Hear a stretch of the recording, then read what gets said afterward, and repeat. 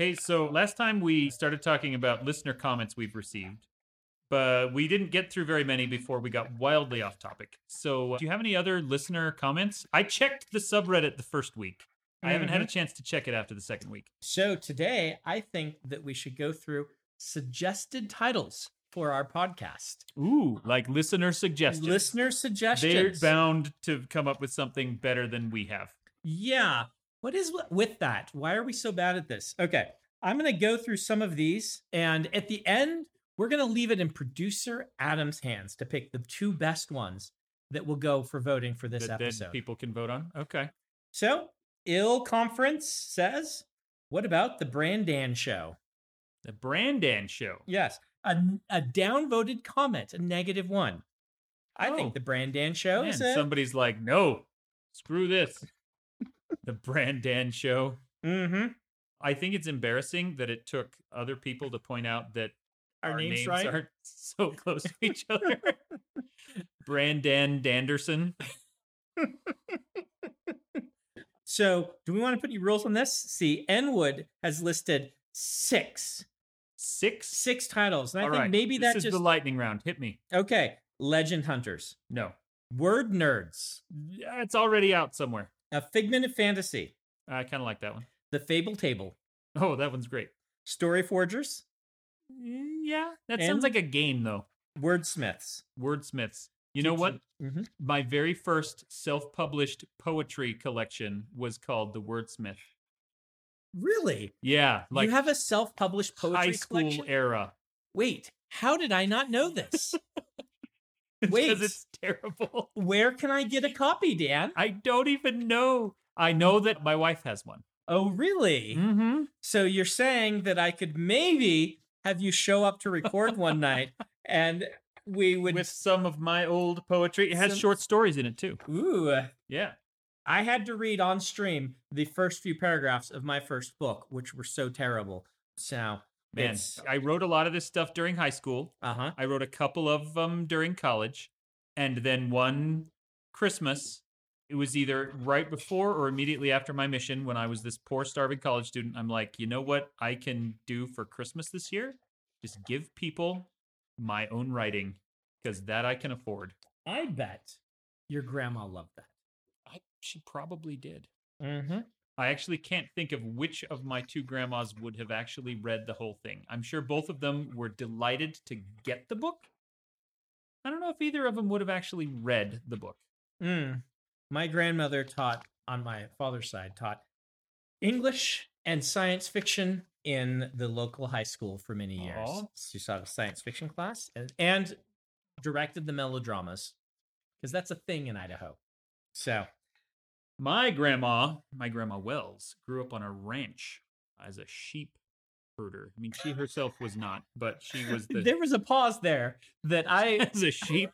was hoping was followed by something. Well, it's because I was trying to think, what's the next word? She wasn't a sheep. I don't want to say rancher, because I already said ranch. Is she a sheep herder? And then I thought, no, she didn't herd. She just made food for the people that herded sheep. So, I don't know. So, potato... Good name. Spelled phonetically. Oh, like Sam Gamgee style? Mm-hmm. Says potato. Slightly on topic. Slightly on topic? Is their suggestion. That's a pretty good description. I don't know if that's a good podcast title, but as like the description when you click on the Spotify thing, slightly on topic, that works for me. So Al Listen is just saying, why aren't you guys excited about Intentionally Blank? Because a lot of listeners. I mean, I don't understand why they would say this. Intentionally, it's empty. How can you be excited by empty? Intentionally blank. Like there's nothing there. Nothing there. On purpose. Mm-hmm. Yeah. It's like saying null set, except all of a sudden I'm thinking null set would be a really great title for a podcast if we were more like tech bros instead of writing guys. Ooh, what would it be like if we were tech bros? We'd have a lot more money. I would. You already have all the money you need. I would have invented some ridiculous app that doesn't do anything for anyone. Speaking of which, though, can I tell you, we have talked in the past about how my favorite genre of news article is food heist. My second favorite genre of news article. I thought I was going to get a food You thought heist. you were going to get a food heist? We haven't gotten any good ones lately. But my second favorite is tech bros inventing things that already exist. And there's plenty of high-profile examples of this. And the one I think that was the most famous was when a guy who ran a rideshare, I can't remember if it was Uber or Lyft, they proposed having larger vehicles that would go on a set route through the city, and he was really excited about it until somebody pointed out he'd come up with a bus. Anyway, the newest one that I saw was some tech bros in Silicon Valley have reinvented a root cellar. And it's just a thing that you have, and you bury it in your backyard, and it has stairs that go down, and you put your vegetables in there. And they're like, this is eco-friendly, and it doesn't take Freon, and it just uses natural whatever. And I'm like, that's called a root cellar. It is tens of thousands of years old. Yes, but has anyone patented it? Some ancient person before the dawn of civilization forgot to patent it like a fool. The podcast that shall not be named.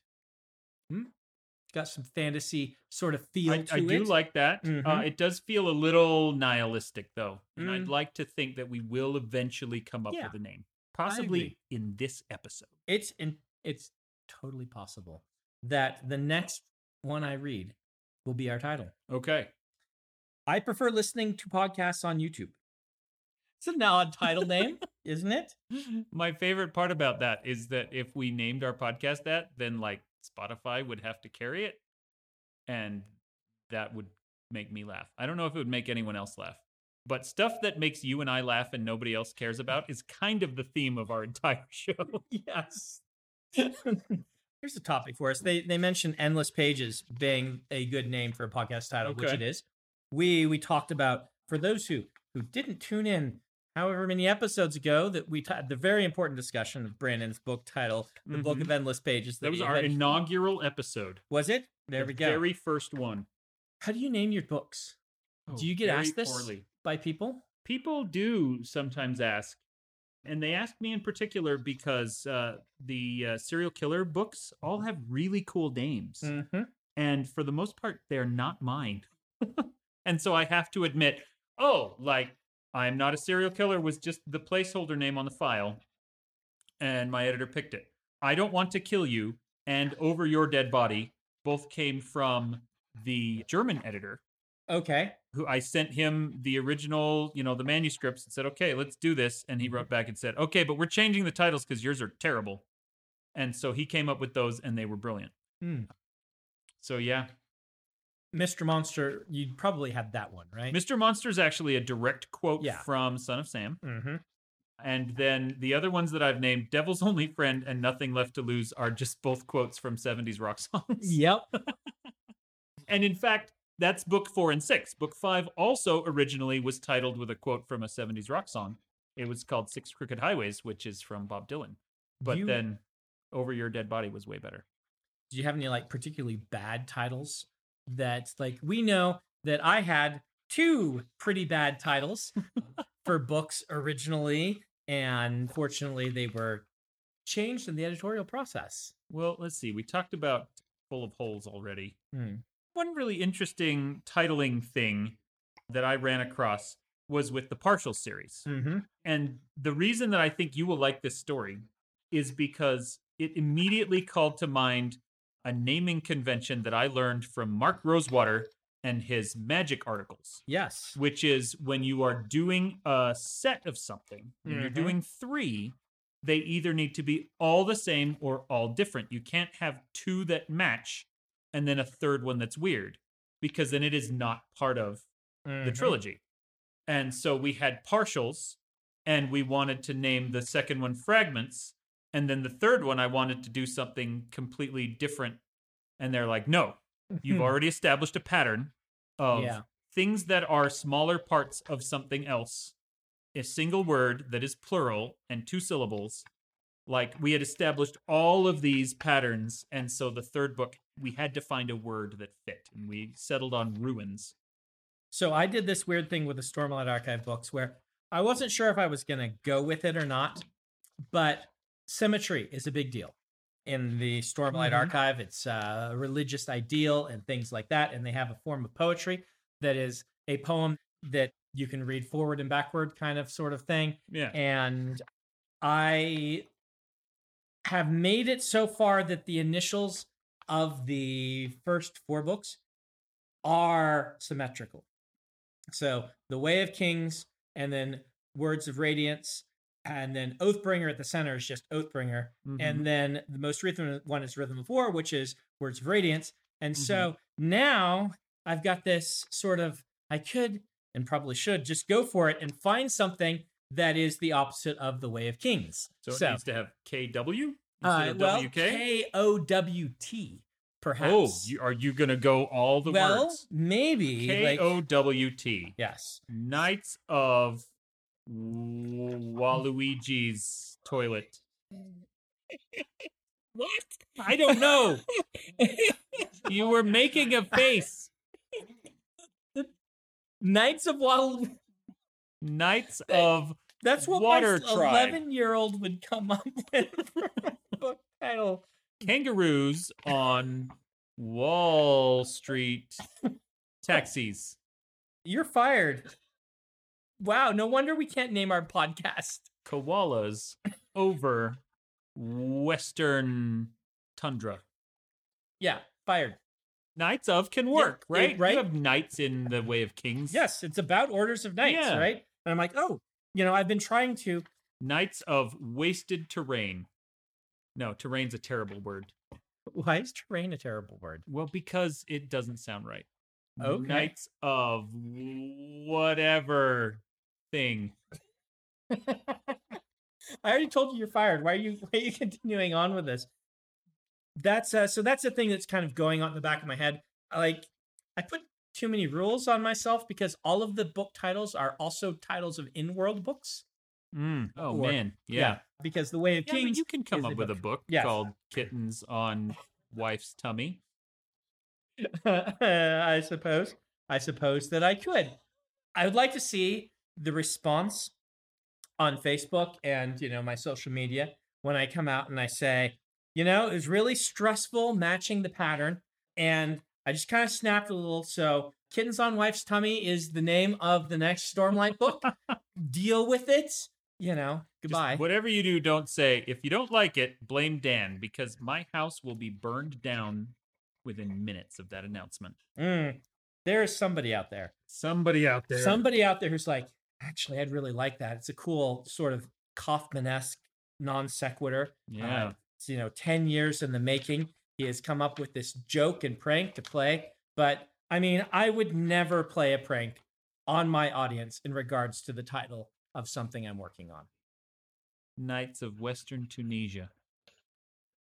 You already used Western. I know. You already used Knights. Well, there's not a lot of words that start with W. Knights of Walrus Tusks. That actually sounds awesome. Don't use that. I'm going to. For something. I don't know what. So, producer Adam has a big list of suggestions that fans have made. He didn't actually tell me who sent these various ones, so I apologize to those listening. But how about partial cognition? Partial cognition. Is that related to something we said, or is somebody just telling us that we're not thinking things through? I'm not sure. I'm going to pretend that we said something that was really relevant and interesting. I'm going to pretend that we didn't. Oh, yeah? This person just hates us. You are, for those not benefiting from the audio feed, that's a Ryan Excuses joke. Dan here has this blanket on that is a leopard pattern sort of thing. Is it? It's kind of like a snow leopard thing. And you settle into the chair and pull it around, and you look like a monarch. Well, it does have this kind of spotted look to it, and I do have my big white beard, and I do look a little bit like the king of walrus tusks. So, on this naming stuff, I kind of have this bit of a terror that because I told that story about the spirit of Adonis, right? Mm-hmm. And in that same book, I just, was naming things randomly. And I came up with not a common one, not one I'd ever heard, but a racial slur. accidentally and named a type of fish after it. Ooh. Fortunately, my editor caught it. Wow. And he's like, yeah, this is actually a racial slur. And I looked it up, and lo and behold, it was one I had never heard. And so I have this like professional fear in my career that I am going to do something like that, and it's going to go to print. And then I'm going to discover that, you know, I've done something terrible. And this might relate to an experience you and I both had. Ooh. So for those who don't know, Dan and I were both editors on a magazine at BYU. It has a semi-professional, we call it, sci-fi fantasy magazine, mostly there for aspiring people in the publishing industry to get some experience with the actual putting together and publishing of a magazine. We pick the stories, we run production. There is very little oversight, and it's called The Leading Edge, or actually Leading Edge, since we changed the name. We were there, we got rid of the. Yes. And it was Peter who spearheaded that. I do look back on Leading Edge as the single most valuable educational experience I got in college. Yeah, me too. Absolutely. Hands-on, making things and picking stories and seeing bad stories come through with the same bad ideas that I had put in my early stories, and seeing them from an external viewpoint and being like, oh, this is why people get so frustrated when, for instance, you start your story with a nameless figure. You just say, the nameless figure stumbled from the shadows, and then lightning struck, and then the nameless figure did this, and then the nameless figure did this, and then you just name them. Where it's like, why did you go through all of this effort to withhold a name? Or the classic describes themselves in the mirror, or all of these sorts of things. It's just really handy. If you want to get better at noticing when you're doing cliched things, maybe go work on a magazine for a little while. Yeah. If you want to be better at not being worse. But speaking of tangents, that's a tangent. That was a tangent. When we were at Leading Edge, yes, we got this fantastic submission. One of the very best story submissions we'd ever gotten. Is this Packard? No, Packard is really good. This relates to professional fears. Remember, you're gonna figure this out as we go. Oh no, I know what this one was. There you go. Now you guys have heard in real time when Dan figured out what I was going to bring up. Oh no, this was a nightmare. It was an awesome story. It was a mashup of Sherlock Holmes and Jack the Ripper and aliens. Yeah, and it was super good. The prose was fantastic. And we're like, wow, why did someone send us this? I mean, we paid like half a cent a word, which is not great. Which is not much. We were small press student magazine and a good place to get a start. This one was phenomenal. We were jumping with joy at how good this story was. And so we bought it and we published it. And I was head editor of that issue. And I get a phone call a month or so later from, I think it was Marnie. It was one of the Parkins. Yeah. Scott or Marnie. They are ex-Leading Edge alumni who are luminaries in the sci-fi fantasy local fandom community. A generation before us. Yes. And Marnie says, I think there's a bit of a problem. We read this story and recognized it from somewhere. And then we went back and looked, and it had been published in Asimov's or something like this. And the person who sent us the story had plagiarized it, and we had published a plagiarized story. Yeah. Can you remember whose story it was? The real author? Jeffrey Landis. Yeah. Jeffrey Landis, a fantastic writer. The story is called The Singular Habits of Wasps. We went to him and bought reprint rights from him. We did our best to make good. Pretty expensive.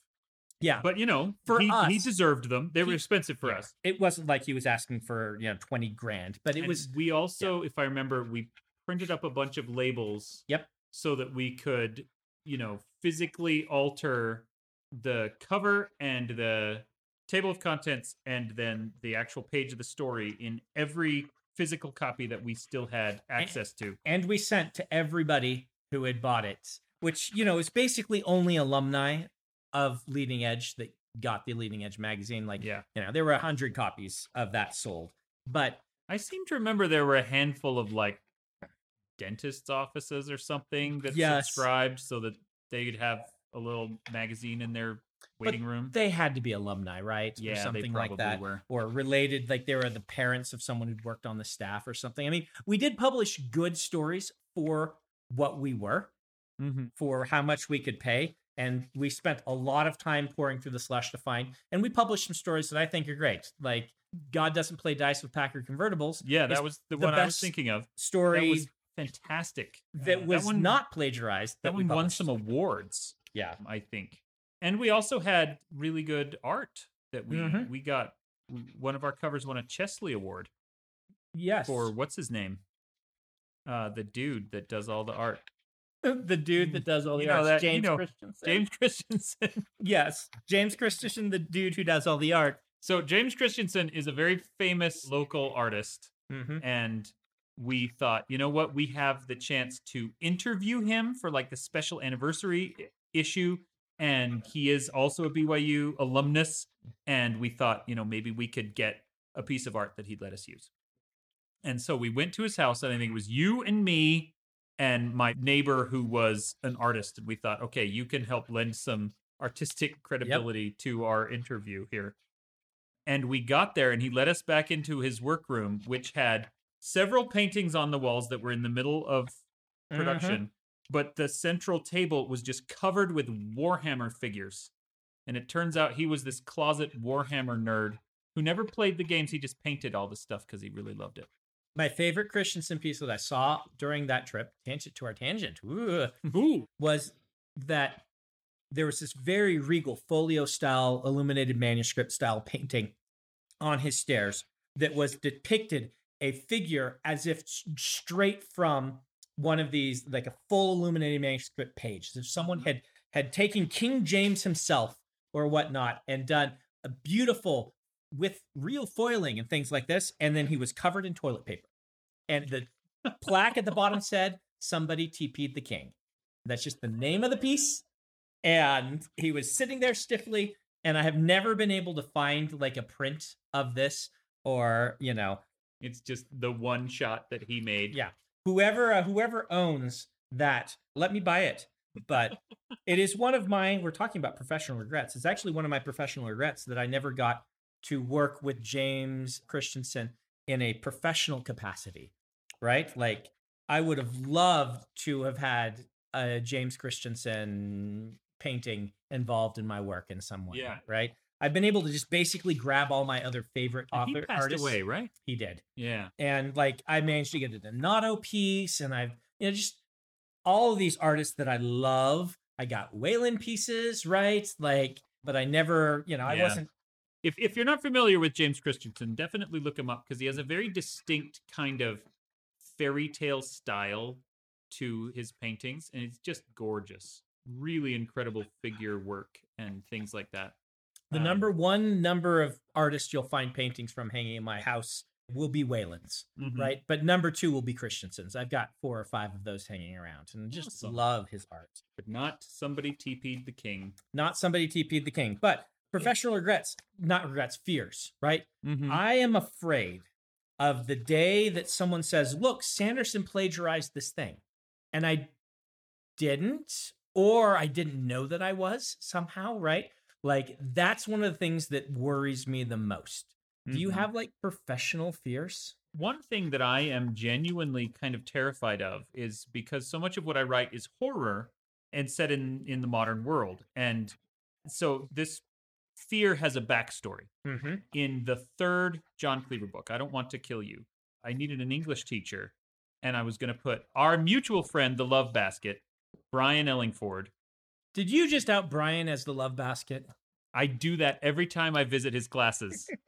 And he always says, and this is my friend Dan, who has a nickname for me that he's not allowed to tell you. And then I tell them, and it's my favorite thing. Anyway, he's an English teacher, and a really, really good one. And so I wanted to put him into the book, and then realized as I was writing the book, no, I need this English teacher to be a bad guy. And in fact, in the final version of it, the character, because of the needs of the story, like he was caught with child porn and things like that.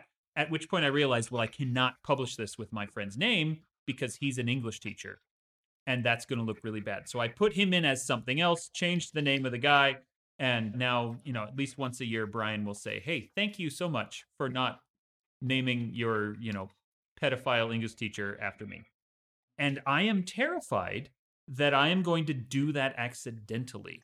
to one of the very bad people that I put into a book, whether it is, a molester or a murderer or just an absolute a-hole for whatever other reason, and that I'll give them the real name of a real person who has the same job and the same things, and that it will be the...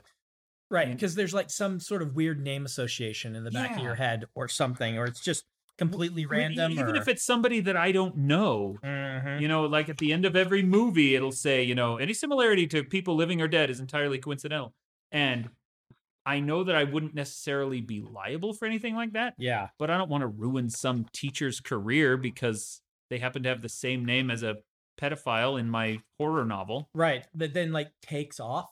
Yeah. Right? Like I don't like Karen memes for this reason, because I know someone named Karen, right? Yeah. And it's a really funny meme until I think about what happens when you're named this person and then suddenly an entire generation's word association with your name is to something this terrible. And I asked her about it. She's like, I don't care. It doesn't bother me. So speaking of this, we were just watching Spider-Man Homecoming just a couple days ago with my kids. And he has that whole sequence in like Act 2 where he is on his own. And so the only dialogue he has is with the suit. And the AI in the suit is a woman's voice. And he names it Karen. Yeah. And I thought, that's so funny because that predated the Karen is bad meme by like 2 years. And how funny that was the name that was chosen. And then almost instantly that name became such a pariah kind of thing. Yeah. I don't like the memes that use people's real names. I can't find them funny just by association, embarrassment, or it's the wrong term. Just anger by association. So another professional fear. This one's going to sound a little ridiculous, but I am afraid that at some point I'm going to have to stop writing and get a real job. Oh, the cubicle chasing you. Yes. Now, this is not imposter syndrome. I do not have imposter syndrome. That's just not a thing that has bothered me since my days as like an early 20-something writer. Yeah. Since then, I've been confident in my writing. But what I'm not necessarily confident in is we work in a field that is entertainment. And entertainment follows whims, right? Publishing in particular is incredibly volatile. Yes. And the winds of change will go back and forth.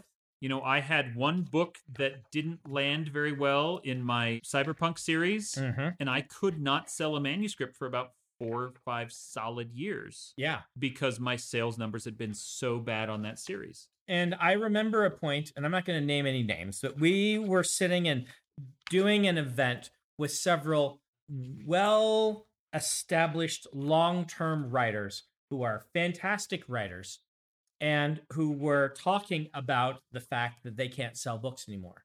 And we even had, someone break down into tears on that panel. I don't know if you remember that, but man, thought these are greats of the field, right? These are people who are fantastic writers. One of them, household name for those who read fantasy. Yeah. Right, when I was growing up. And now this is a person who's like, industry, you just can't make a living at it anymore.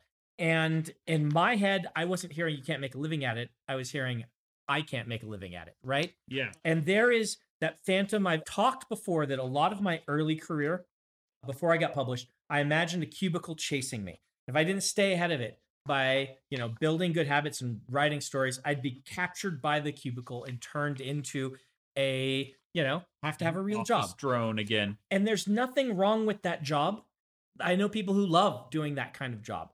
But for me, that means I can't write anymore, right? That's the fear. It's not that there's anything wrong with being an insurance actuary, which is the thing I use as a joke when I'm telling this story. Yeah. But I worry about hitting that point where, number one, I am kind of in a later stage of my career and not recognizing that it's not the industry. It's the fact that people just aren't reading my books for some reason, and worrying about then entering the workforce again and not being able to write. Well, and those are some important distinctions to make. Like, it's not that you think that one job would be terrible. It's not oh my gosh, what a horrible life to have your job. Yes. No, it's, oh my gosh, what a horrible thing to lose my job. Yes. Which My mom's an regardless of- accountant. yeah. She loves accounting. She worked well past an age when someone could retire because she just loved her job. I know there are lots of people who love those jobs. I would hate any job that is not leaving me creatively fulfilled, telling my stories. Yeah. And, you know, the other kind of big thing there for distinction that I wanted to draw has now completely fled my mind. So we don't need to worry about it. Like there is a distinction there of I worry about, and I don't want to say this too much because I don't want to editorialize about these other authors, which they may not have been thinking this way at all. I was thinking that I might think this way, if that makes sense. The worry that I am out of touch with what people like in stories and unable to therefore give them stories. But also there's a fear there that I suspect these writers are doing good work. In fact, I know one of these writers that we're talking about that was having trouble selling things. I had read the things they were having trouble selling. I'm like, these are great. Yeah. Why are these not selling? This author is really good. And I am worried about the whims, as I said, of the population turning away from what I write, even though it's still good. Yeah. Well, and that's the other thing that I have now remembered. Thank you very much. I think it's important to point out that this is a fear that doesn't have any blame attached to it. That it's not, hey, these are luminaries in the field and they are entitled to a career. Right. And it's not, what is wrong with you readers? You're not reading the stuff I think you should read. Like, it's more a fear of, like you were saying, that maybe I am out of touch. Right. Or maybe it's a fear of just the things that I love are no longer popular enough for me to make a living doing them anymore. Here's a good example. Like, I remember in the late 90s, this is music based, when for like a hot minute, swing was the hottest thing ever. Oh, yeah. It's like a year. 1 year. And at that year's Grammys, these kind of swing and rockabilly albums won everything. And then next year they were gone. And I think both about those people who were excellent musicians who thought their big break had come and thought now people are appreciating. I mean, one of them was Brian Setzer, who had a career back when rockabilly first, but you know, he'd spent. So it was a comeback for him. But then there's like the Squirrel Nut Zippers that no one's heard of for 20 years. Yes. And they're all like, wow, people actually appreciate our genre. And then, nope, all done. Yeah. Or the people who would have been up for Grammys that year when swing suddenly got big and you had your like best album ever, you know, the opus of your career. And it wasn't what people wanted. It wasn't what people wanted. And it's not like anyone was wrong. Like the whims of pop entertainment shift and move. It happens more quickly in the music industry, but it can leave people behind. And that frightens me, not on an existential, I stay up at night, but it is a worry in the back of my mind. It's definitely a worry. Like one of the ones, again, for music that I think of, and you can tell where our musical tastes came from because these are all 90s examples. MC Hammer. Oh, yeah. Lost his career in the rise of gangster rap. Yep. And he tried to follow. He did put out a gangster rap album, and it's kind of adorable because that's just not who he is, and that's not the style of music that worked for him. But tastes turned, and he couldn't keep up. And so, yeah, I do worry about that. And, you know, at the same time, I look at the trends in publishing right now, and I'm delighted by them. There are books out there that I think are incredible. The book that I'm reading right now, instantly, by the halfway point in that book, instantly jumped up into a top 5 book of all time for me. Ooh, what is it? It is A Leaf the Unseen by G. Willow Wilson, which is basically a contemporary fantasy / cyberpunk that is set in an Arabian city. Sweet. It's so good. It is beautifully written. The story is incredibly compelling. And it's a few years old now. It's 3 or 4 years old. But yeah, like the new stuff coming out, I don't want to give the impression that we are opposed to it and we think things should just always be our fiction forever. But yeah, and that's why I think a big part of being a professional artist is constantly pushing forward and trying new things and redefining yourself. Yep. And kind of understanding that popularity and quality don't correlate either direction. necessarily. Mm-hmm. You know, we've talked about this idea that if something is popular, it's doing something right. Yes. And I'm not on that bandwagon that's like, oh, it sold so many copies, it must be terrible. But I also have to acknowledge that, and I say this, you know, I am one of the top of my field, right? I have to acknowledge that you don't become top of your field because you are the best in entertainment. You become top of the field because you are good, you know, hopefully excellent, and you happen to have the winds of what is popular. The winds of what is popular are blowing your direction. Like with me, why am I where I am? I happen to be writing a shared universe of interconnected novels that started coming out 2 years before the MCU started. Mm-hmm. That's a big part of, I think, why I am where I am. And you have to kind of be, I think, okay in any entertainment field, acknowledging that this could happen. Yeah. Now, are you familiar with the music sharing experiment that's about this topic? No. This is another anthropology thing. So there was a university, and I can't remember which one it was. They did an experiment to try to determine not necessarily what becomes popular, but how things become popular. And the way they did this is they had several hundred students, and they put them into little pods of like 20 or 30 people. And each pod had a unique instance of the same music sharing software. Okay. And you could like vote on which ones you like and share them with other people and so on and so on. And in every single pod, a different song became the runaway hit. Like there was no way they determined to predict what was going to be huge and what became mega popular and what was lost. And sometimes the song that one pod adored and was like the hit song of the summer, another pod, no one liked it. No one listened to it at all.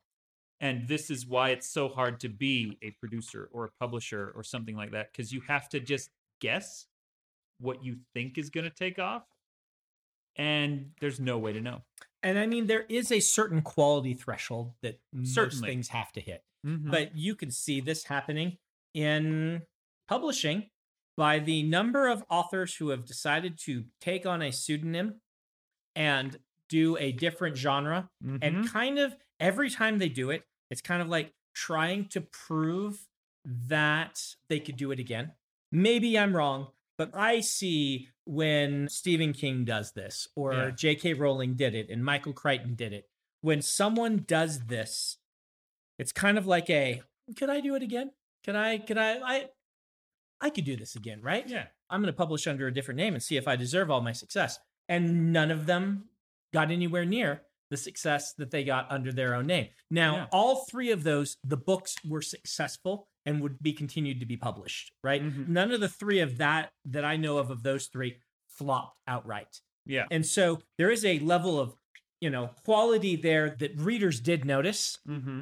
But it was a stark divide between mid-list and runaway international bestseller. Exactly. They were certainly still popular enough that people were able to put together, the Stephen King pseudonym and say, you know what, I'm pretty sure this is Stephen King because of X, Y, and Z things. People are not going to find those hidden clues unless they like your stuff. Yep. But comfortably mid-list versus everyone in the world knows who you are, there's a big divide, and there's no way of knowing what's going to cross that threshold. One that I think about that maybe I should have as a professional fear that I don't is being forgotten, right? People talk about this, what if you're forgotten? Actually, the first time I ever got this question was someone came to me, and they said it very respectfully, but it's going to sound not very respectful. They're like, how would you feel if your entire legacy is a footnote to Robert Jordan?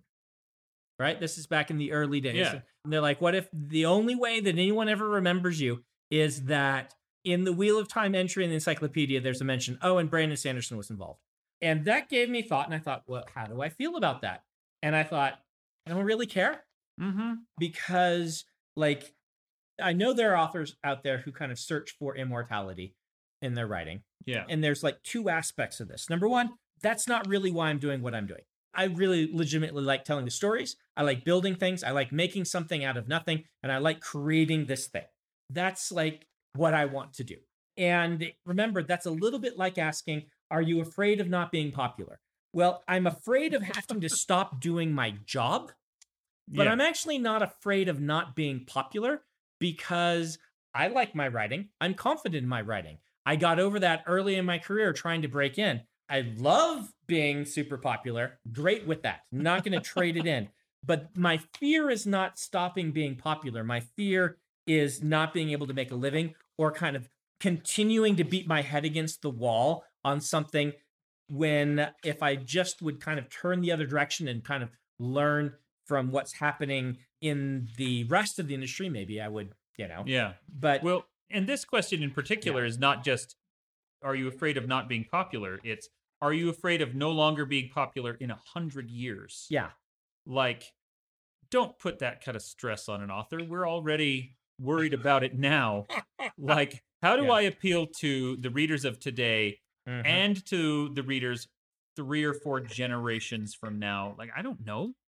I don't know what they're going to want to read, and I can't concern myself with that. The other aspect to it is, if you have published like anything with any meager amount of popularity, now that the internet exists, you are now immortal, right? In fact, there's a decent chance that everyone's social media profiles will still be around in 1,000 years.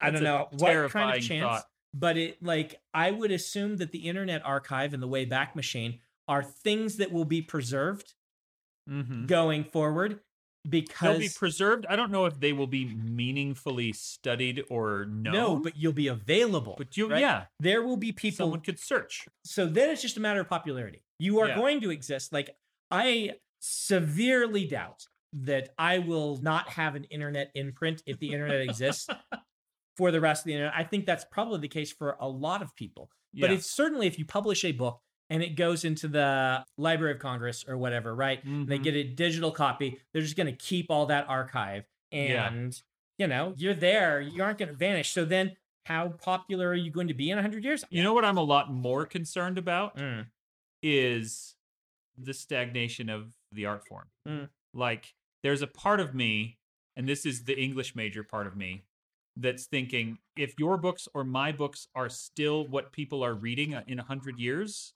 what have people been doing for 100 years? Like, I remember a friend of mine listening to, I don't know what it was, Vivaldi probably, and saying, this is the best.